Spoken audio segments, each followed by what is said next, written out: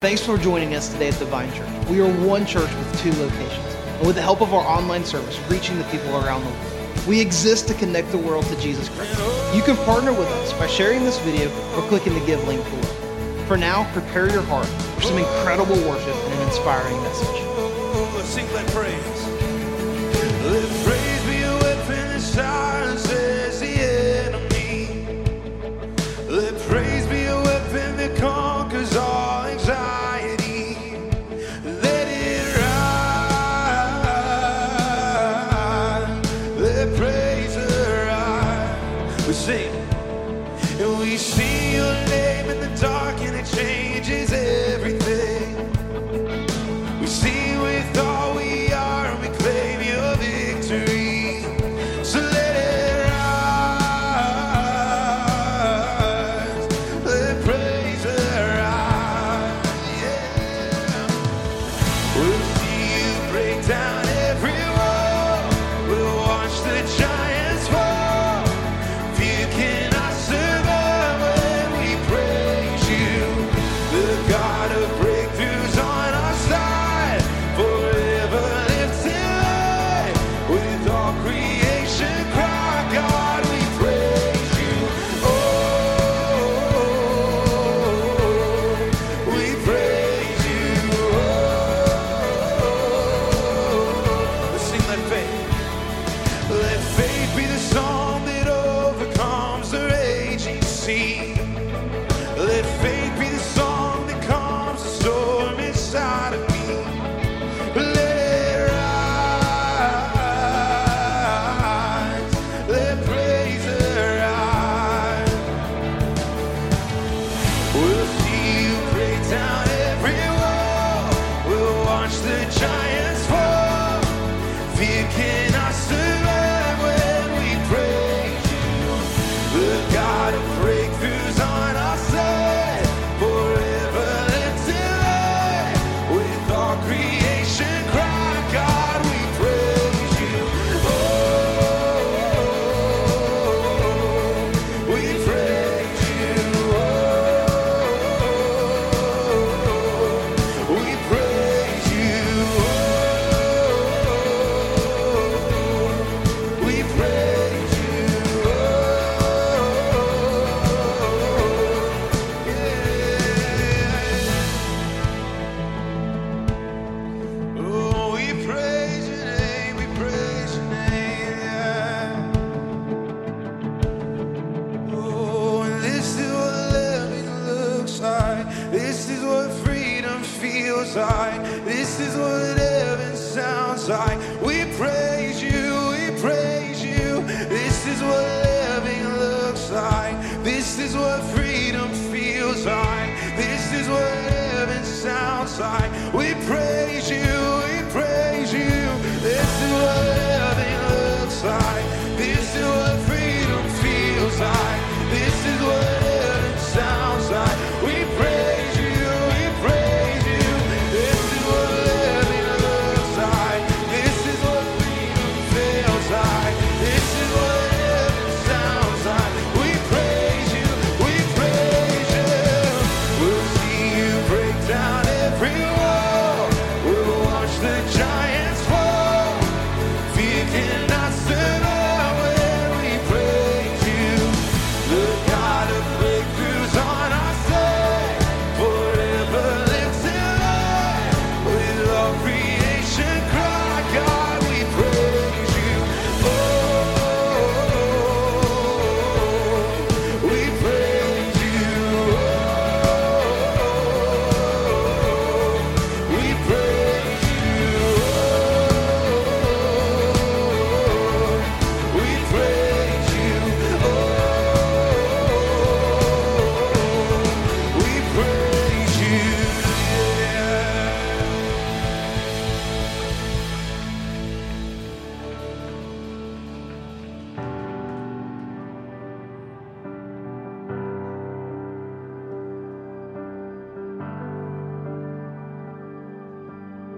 Sing, speak to me. Speak to me. You're the only voice I want.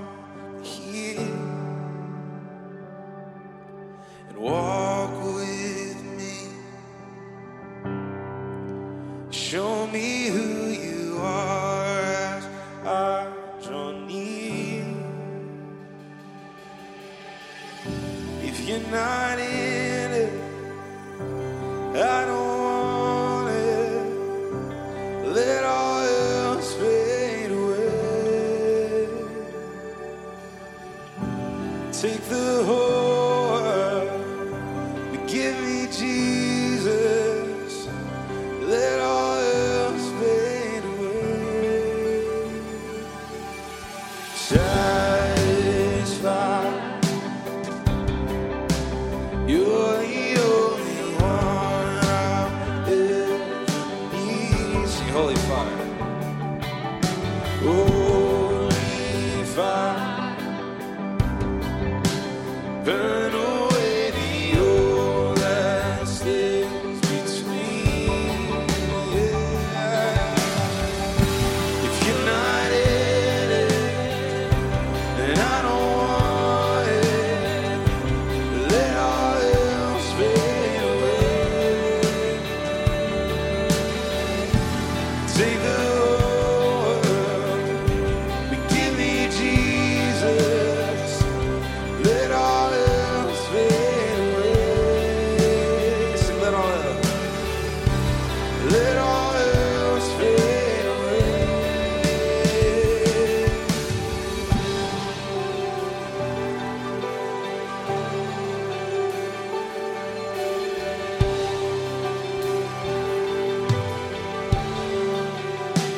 Oh, you're the one we long for, the only one worthy, Jesus. Yeah.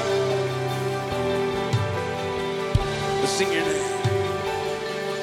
Your name is the only name that matters. Your heart is all that I desire. And not my will, but yours alone forever. Here's my life. Have your way. Let's sing your name. Your name is the only name that matters. Your heart is all that I desire. And not my will, but yours alone forever. Here's my life. Have your way. Oh, here's my life. Have your way. Here's my life. Here's my life. Have your way. If you're not in it, then I don't want it. Let all else fade away. Take the whole world. Take the whole world. But give me Jesus. Let all else fade away. Let all else fade away.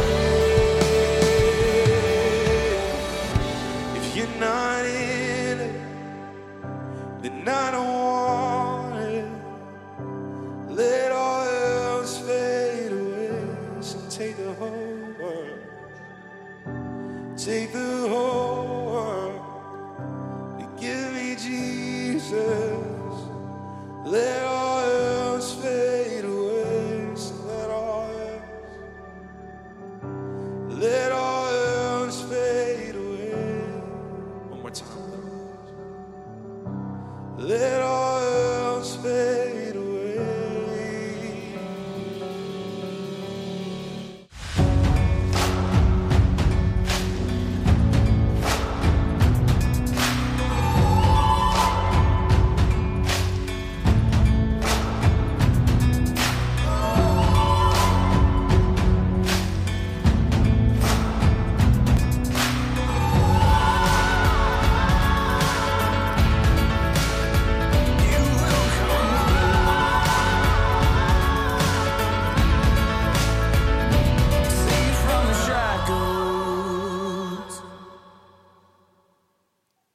Well, how are you, church?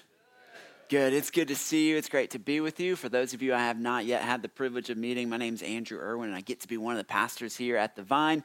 And I don't know about you, but I spent yesterday acting like a little kid in the snow. Anybody else? Yeah. How many of you won your snowball fight? Anybody? Yeah. All right, that's good. I'm proud of you. I pegged a lot of kids in my neighborhood. It was awesome. Like, I had a lot of fun out there. I don't know about you, but like when I see that white fluffy stuff like falling from the sky, I just get really excited. But I'm going to be honest with you. I'm more excited about kicking off this message series this morning than I was about the snow yesterday, and that really, really says something. And the reason I'm so excited this morning is we're going to be talking about finances. And listen, I'm like you. I've heard the same things that you have about pastors talking about money. I know all of the rules of things that you're not supposed to talk about. Like, I'm keenly aware of the fact that you are not supposed to talk about religion and politics. But over the next 3 weeks, we're going to be talking about Jesus and your Ben Franklins, okay? Like, that's what we're going to be looking at over the next few weeks. And here's why. I think we can all agree on this truth that Dave Ramsey said. He said, money's fun if you got some. Here's the problem. Many people in America don't got some. And they're not having a whole lot of fun right now at all. In fact, I read a recent article from Forbes that said 78% of working Americans are living paycheck to paycheck. Listen, that's not fun.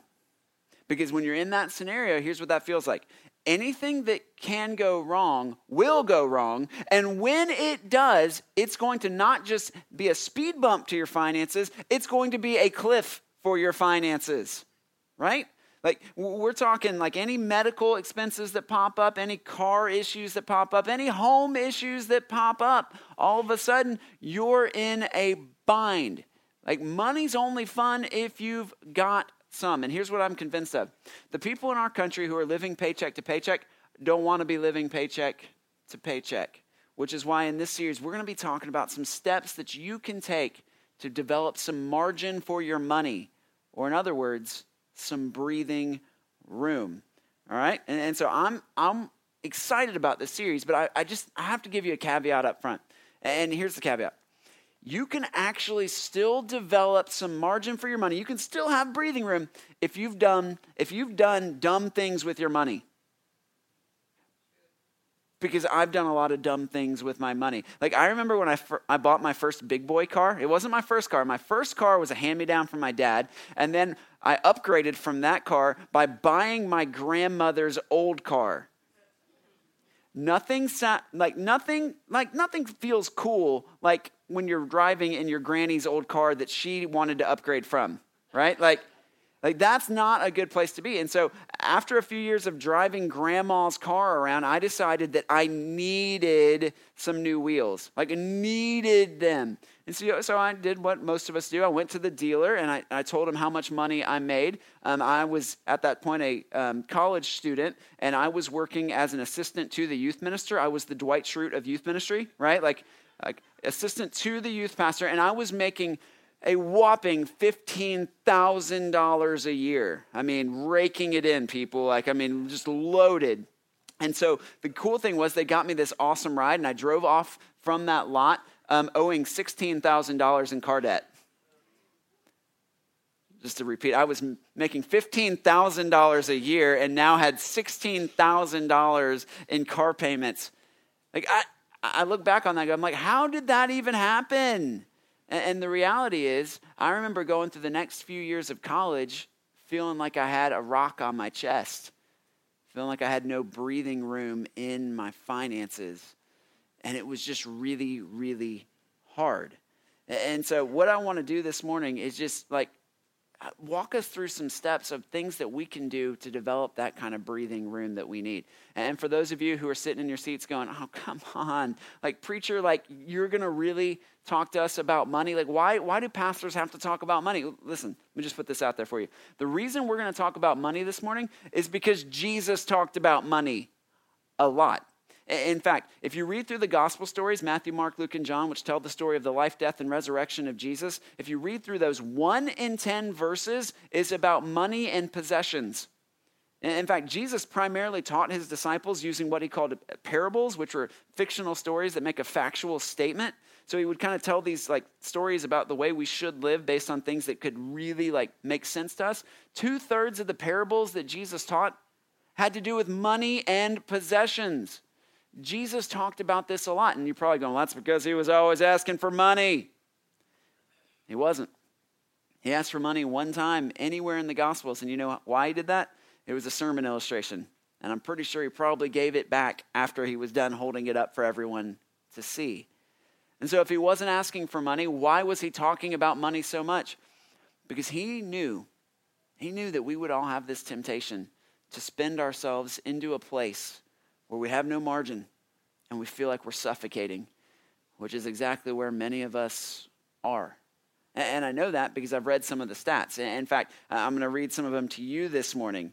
Did you know that in the state of Georgia, the average Georgian has 107% of their annual income in debt? Now, listen, I'm not good at math, but that's not good. Okay? Like, that's not a good thing. When you have more consumer debt than you make in a year, it's not good. Remember, we already talked about how I did that as Dwight Schrute of youth ministry, right? Like, it wasn't good for me to do that. It's not good for you to do that either. Like, it's not a helpful thing. And what's really staggering to me is that a big chunk of that money that we have in debt, it's credit card debt. Listen, that's a lot of golf. That's a lot of lattes. That's a lot of getting your nails done. Okay, and listen, I'm not knocking on getting your nails done. I was actually pretty pumped when they opened a new nail salon down Highway 211, just a couple miles from here. If you want to see it, it's the one located directly across from the other two new nail salons on Highway 211. And you know why they can keep opening nail salons? Because we keep spending money, regardless of the fact that we have 107% of our annual income in debt. And listen, I'm not trying to throw ladies under the bus, but I do, just word from your pastor, ladies. I've never once met a guy who would consider himself a nails man. I've never met a guy who was like, bro, did you see the nails on her? Not once. Oh man, she got her fingertips. You see the tips on the end? Guys aren't checking out your fingernails. You do that for you, not for them. Just saying, okay? That's neither here nor there, okay? Now, what I do think is important for us to recognize is that, like, for a lot of us in our country, all we've ever known is this suffocating feeling when it comes to our finances, because the average college graduate is leaving school with over $30,000 in student loans. That's a lot of money. And because we've never known what it was like to be able to breathe, we've never had any breathing room. Now, I want to really get this to make sense to y'all this morning. And so I'm going to do my best to connect the principles we're going to talk about to the exact words that Jesus spoke. And so if you brought your Bibles or have a Bible app, I'm going to invite you to open with me to Matthew chapter 6. We're going to jump into Matthew 6, verse 24. And those of you who have studied your Bible probably are familiar with the fact that Matthew 6 is situated right in the middle of Jesus' most famous sermon he ever taught. It's called the Sermon on the Mount. And we're going to look at just one verse from it today, because in this one verse, we're going to see everything that we need to know about how we should be looking at our finances. And so we're going to read again from Matthew chapter 6, verse 24. And it says this: "No one can serve two masters, for either he will hate the one and love the other, or he will be devoted to the one and despise the other. You cannot serve God and money." Now, just to be clear, it does not say you should not serve God and money. It says you cannot serve God and money. You just can't do it. Now, what I find fascinating about this scripture is that, like, if you had asked me how Jesus was going to fill in the blank on that statement, I wouldn't have gone with money. Like, you cannot serve God and, like, I would have thought, well, maybe you can't serve God and power. You can't serve God and popularity. You can't serve God and another person. When I was growing up, I would have assumed that you cannot serve God and the devil, right? But here's the thing. Many Christians, or at least most Christians I know, aren't walking around going, so today do I serve God or the devil? God or the devil, God or the devil. Like, there's not really like a question for most people on that. But I know a lot of Christians who inadvertently go, you know what, I'm going to serve God. And they end up serving their money. And before you get mad at me and start throwing things at me, let me just give you some examples of how easy it is for you to find yourself serving your money. Listen, if you have ever bought something you didn't need with money you didn't have to impress someone you don't like, then you were serving your money. And it's so easy to do. If you've ever found yourself working long hours and not being home with your family for dinner on a consistent basis over and over and over again so that you can climb the corporate ladder, you were serving your money. And listen, I'm not trying to throw stones at you because I've done all of these things and I've had to work on all of these things. But what I want you to hear is that when we recognize the fact that we're serving our money, we can come to a very simple conclusion. We weren't made to serve our money. We were made to serve our God. In fact, our God, who is the giver of everything that exists, has given us our money so that it can actually serve us as we serve God. Your money was given to you by God to serve you as you serve God. But so often we end up looking at our money as the thing that we have to serve, and we lose sight of the fact that we are actually created to serve God. And some of you are going, whoa. How can my money serve me? A lot of ways. Let me give you a couple of tangible examples. Your money can serve you by giving you time. How many of you have ever had a car wash? Car wash? Yeah, anybody? Yeah? Yeah. So you could have washed your car, correct? Maybe not as well as the car wash, but you could have gotten out there and scrubbed your car. You could have, but you didn't. And because you didn't, you ended up with extra time. Time that you could spend with your family, time that you could spend in the office, time that you could spend serving in your community, right? If you've ever hired somebody to mow your grass, you probably could have mowed your own grass, but by not mowing your grass, what did you pick up? Some extra time. If you have ever used the Peach Pass lane on I-85 to get out of the purgatory of Atlanta traffic, what did you actually use your money to do? Your money served you by giving you time, right? All right, you're trying to go with me. Another way that your money can serve you is by giving you options. Your money can give you options, right? Let me give you an example. If you've got just a little bit of money, you can go on vacation to your in-laws' house and sleep on the couch, right? If you got a little bit more money, you could drive yourself to the beach and stay in a hotel. You got a lot more money, you can fly to Hawaii and take your pastor with you. I'm just saying, like, money provides you with options, right? Like, it does, because your money was designed to serve you as you serve God. But in order for you to recognize that your money was designed to serve you, then you need to have these three values in mind. So we're going to walk through three values that can help you create some breathing room in your finances. And here's the first value you got to pay attention to. It's self-control. You got to pay attention to self-control. Now, I didn't hear any amens, any woos, any excitement about talking about self-control. And that's fine. I get that this isn't the most exciting topic in the world, but I just want you to hear that I didn't come up with this, okay? Let's listen to Proverbs chapter 25, verse 28. It says, "A man without self-control is like a city broken into and left without walls." All right. So if you don't have self-control in your finances and a little thing comes your way, you don't have any protection to stop it. So you are defenseless against anything that pops up in your life. You are vulnerable to stepping into debt because you don't have any protection in place. And here's the reason we end up in the situation where we're living paycheck to paycheck. It's because we lack self-control, because within each and every one of us is a little kid. That's why we got so excited to peg the other kids in the neighborhood yesterday with snowballs, right? Like, within each of us is a little kid. And you know what little kids do? They see something, they want something, or they throw a fit, right? See it, want it. If I don't get it, I throw a fit. That's what little kids do. Like, I think we've all seen this. We've experienced it. And here's the problem. Many of us are living like little kids. We see it, we want it. If we don't get it, we throw a fit. And sometimes the way we throw a fit as adults is by going into debt to get it. Now, I find it fascinating that psychologists have done research on, like, what leads to the greatest, like, what are the greatest indicators of a person's future success with their finances? And, like, number one on the list is delayed gratification. It's like if you have a child that's willing to delay their gratification, like say, I want something, but I'm going to wait to get it, that's a great indicator of future success in finances, which is why I'm very concerned about my own children. Because, see, I have an 8-year-old son, Joshua, who has a Nintendo Switch. And for those of you who don't know what that is, it's like a really cool new Game Boy, okay? And so, like, he's got his Nintendo Switch that he loves, and we have to put, like, hard limits on how much time he gets. He gets 1 hour a day, and then the thing shuts down because he would be on it all the time if we let him. And one day he came home from school and we had to like go to piano right after school. And so he didn't have time to really play his Switch. But he got real upset when we said, there's no time for your Switch.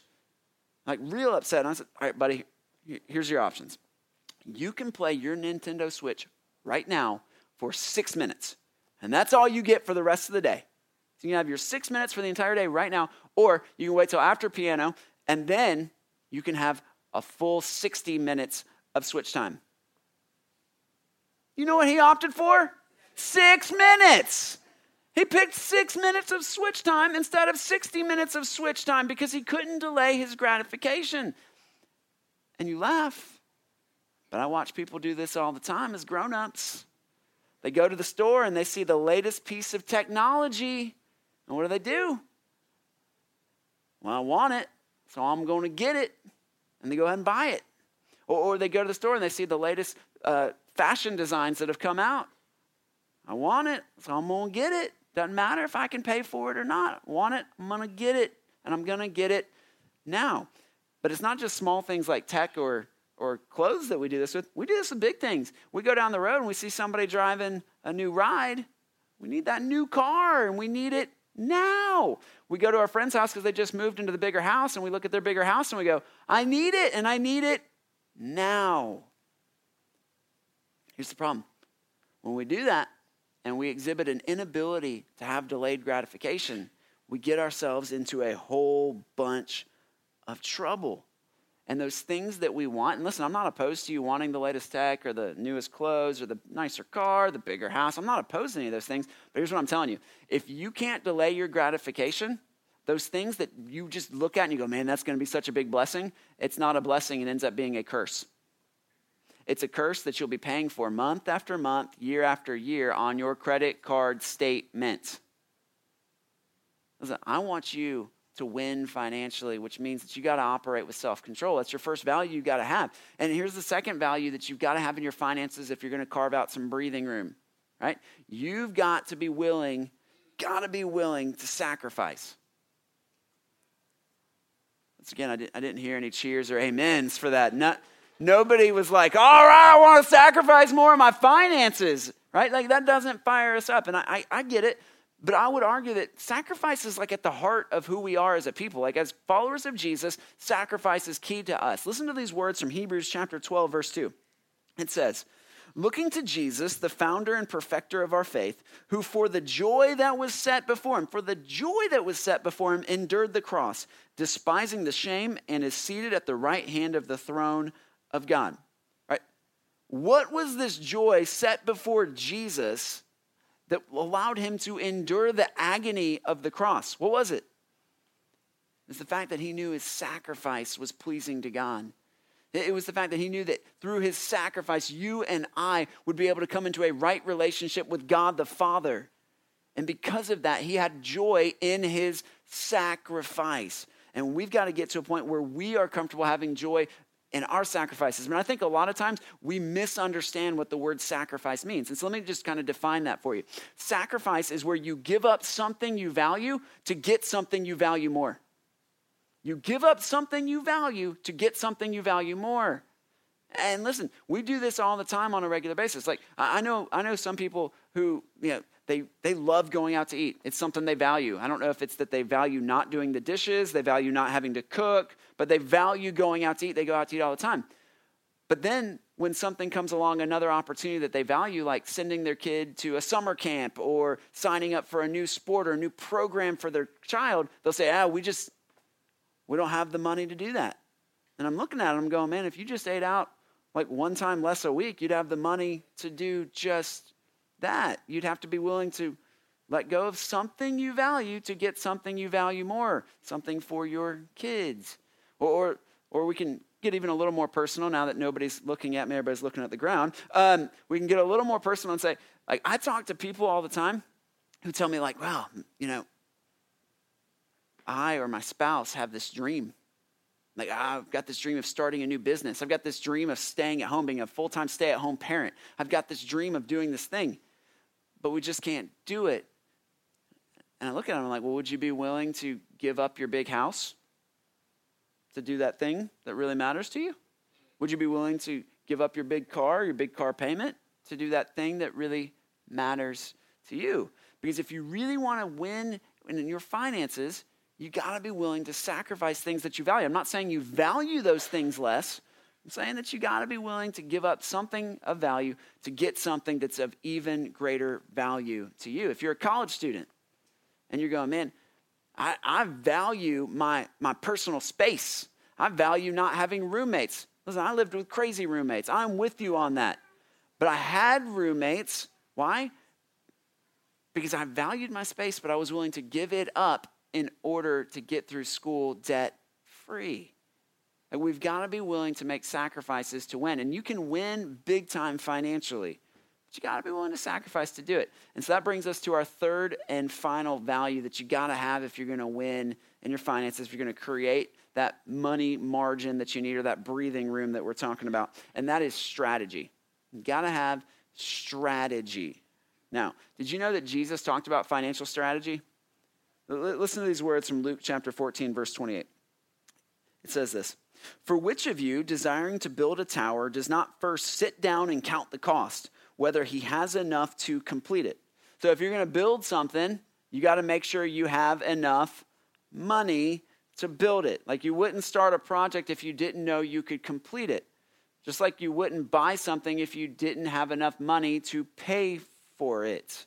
Right? Like, you've got to make sure up front that you've got a strategy in place for how you're going to pay for it. And this is a big deal because in the financial world, there's this issue called opportunity cost, right? And what that means is that if you spend $1 on something, you can't spend that same dollar on something else. So, like, I can't go to the movies and then try to take the money I spent on the movies and pay for my mortgage, right? Like, I've already spent that money is gone. I can't pay for my taxes and then turn around and use that same money to pay for my trip that I've got coming up. Like, you can only spend your money one time. And so we've got to have a strategy for how we're going to spend it. And because many of us don't operate with the strategy, you know what ends up happening? We wander into debt. And here's the crazy thing. You can easily wander into debt, but you can't ever wander out of debt. Nobody who wanders into debt wanders on out of it. You know how you get out of debt? You have a strategy. And I know this is like a bad word, but you know what most people call their strategy? It starts with the B. Budget. And I know, man, that a lot of people are like, budget, I don't want a budget. Budgets are restricted. Budgets tell me I can't do the things I want to do when I want to do them. I'm like, that's right, they do, right? Because your budget is telling you how you can create breathing room in your financial life. And if you're here this morning and you're going, man, this is all well and good for you to say up there, preacher. Like it's all fine and dandy for you to stand up there and act like this is not a big, hard thing. Listen, it is a big, hard thing for me, but so that you can hear it from somebody else in a congregation, we actually sat down and interviewed a family in our church. And it's a family that's right in the middle of trying to get out of debt. They've actually been working on paying off debt for 1.5 years, and it's been hard. It's required them to have a whole lot of self-control, make a lot of sacrifices, and to really have a clear-cut strategy. I'm actually going to let you hear their story. Check this video out. My name is Kyle Hatley. And I'm Allie Hatley. So we've been married for 7 years now. It'll be 8 in September. When we both graduated from college, we thought we had finally made it. You know, we both had jobs, we were making this money, and we were just normal. We had student loan debt. We were on the hunt for some new vehicles. And then after a few years of just doing normal, we kind of realized that, man, we're both working so hard, and all our money is coming in and going straight out towards all this debt. I don't really know how we got onto it necessarily, but I started listening to Dave Ramsey podcast. Both of our parents had kind of told us about the Total Money Makeover, and you had the book sitting as a coaster on your coffee table. Never cracked it open. Yeah, never cracked it open. But listening to the podcast, it was just really inspiring because you'd hear these people that, they made less money than we did and had, just as much debt, and they were getting out of debt in, 2-3 years. So that really kind of sparked us to really take a deeper dive into our finances and see where our money was going and what could we cut, what could we sacrifice. One thing that Dave Ramsey always says is broke people can't help broke people. To have that financial peace, to have that freedom so we can be generous. So that's kind of where our journey is, and we're right in the thick of it right now. We've been paying off debt for about 1.5 years now. We've made a lot of headway. There's a lot of sacrifice that goes into it. And yeah, it is a sacrifice on both fronts. I was kind of, we had some scary moments. I think everyone gets to the end of the month or whatever, and you're like, where did our money go? So when he started talking about Dave Ramsey, I'd heard of him, and we certainly had his book. I was like, okay, let's make some changes. I want some security. I want to feel good about where we're going, and be good stewards of what we have. So it's been a journey. It is a journey. Like you said, we're still in the thick of it, but I'm really thankful and really proud of the progress we've made and where we're going. And again, it's easy to sit there and be a victim. But you just got to choose to be a victor. You make those sacrifices now so that in the future you're able to kind of do what you want to do financially, and ultimately it's God's money, and we just want to be good stewards of that and kind of do what we can.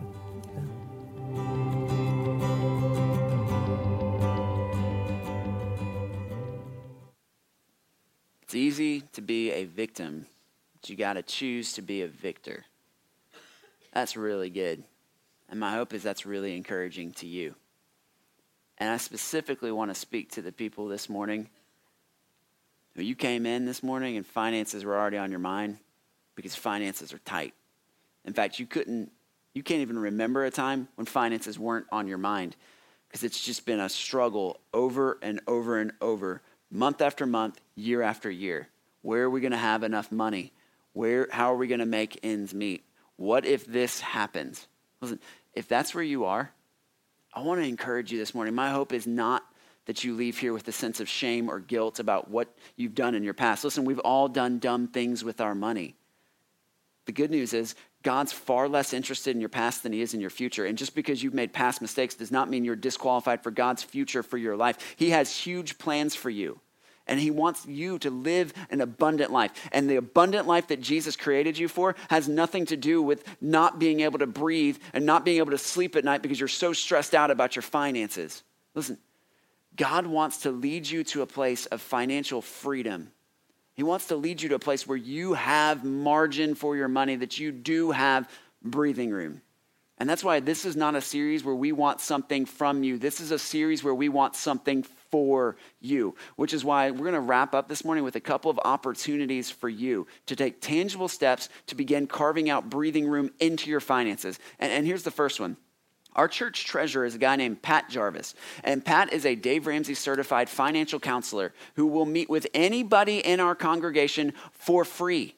All you got to do is send him an email. His email is pat@connecttothevine.org.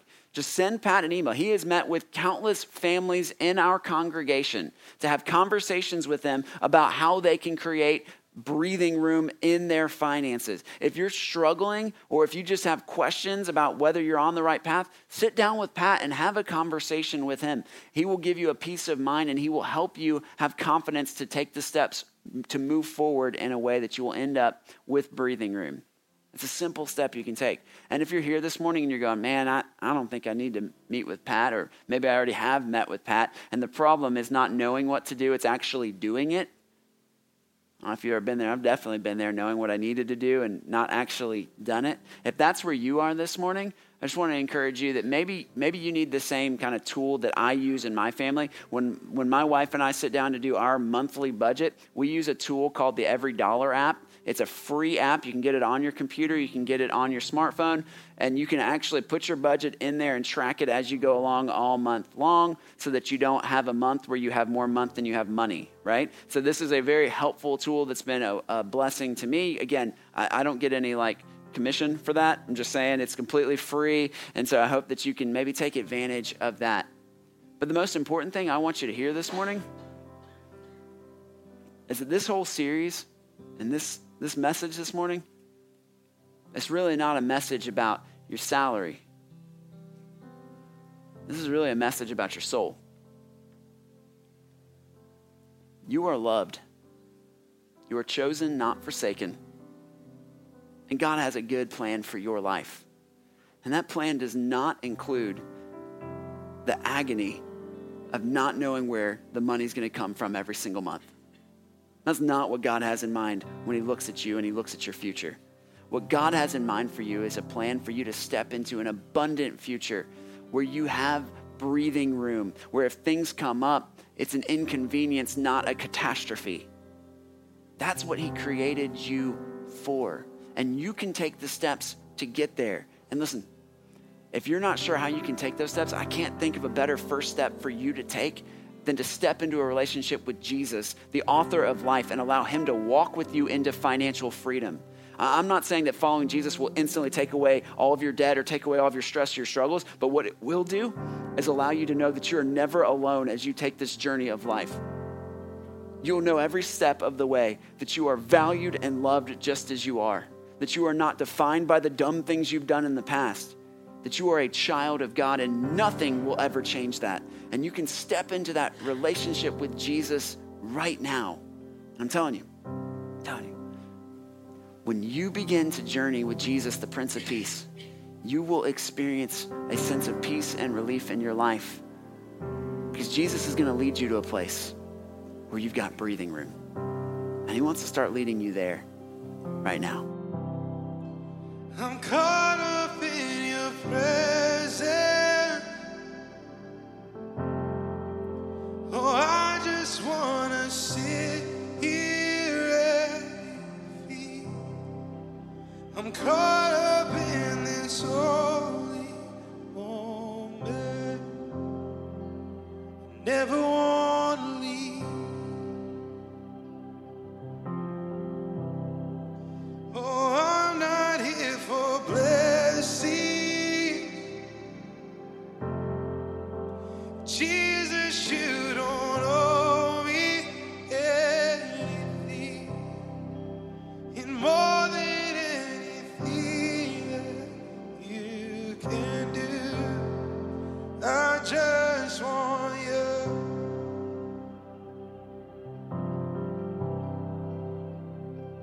Oh, I'm sorry when I've just gone through the motions.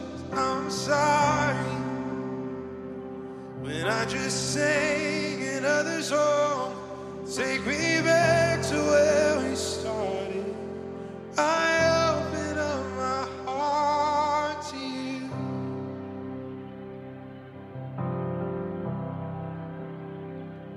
And I'm sorry when I've come with my agenda. I'm sorry when I forgot that you're enough. But take me back to where we started. I open up my heart to you.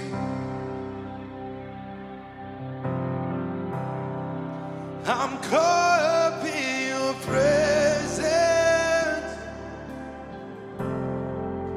Oh, I just want to sit here at your feet. I'm caught up in this holy moment. I never want to leave. Oh, I'm not here for blessings, but Jesus, you don't owe me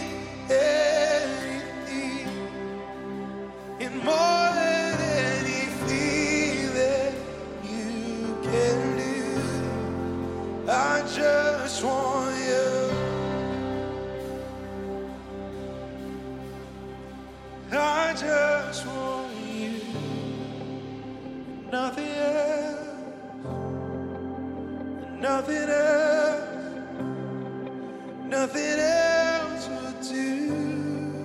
I just want you, and nothing else, nothing else, nothing else will do.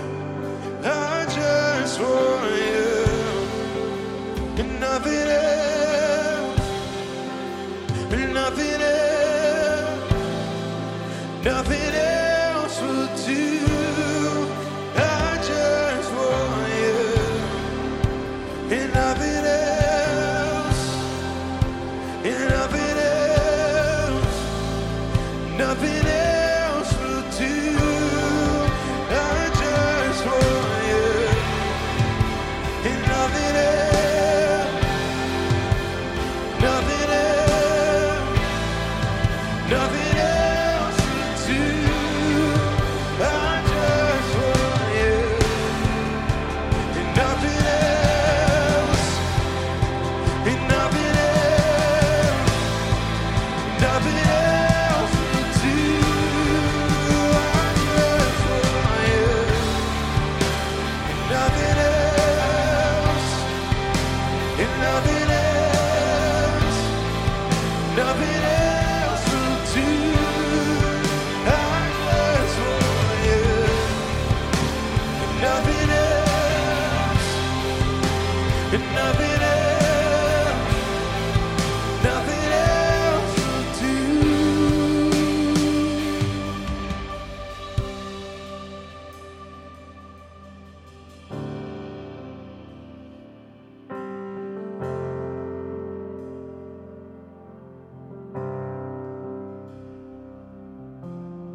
Sing, I'm sorry.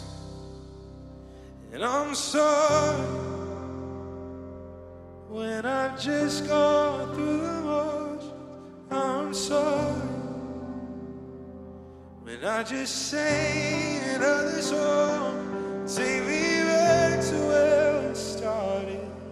I open up my heart to you.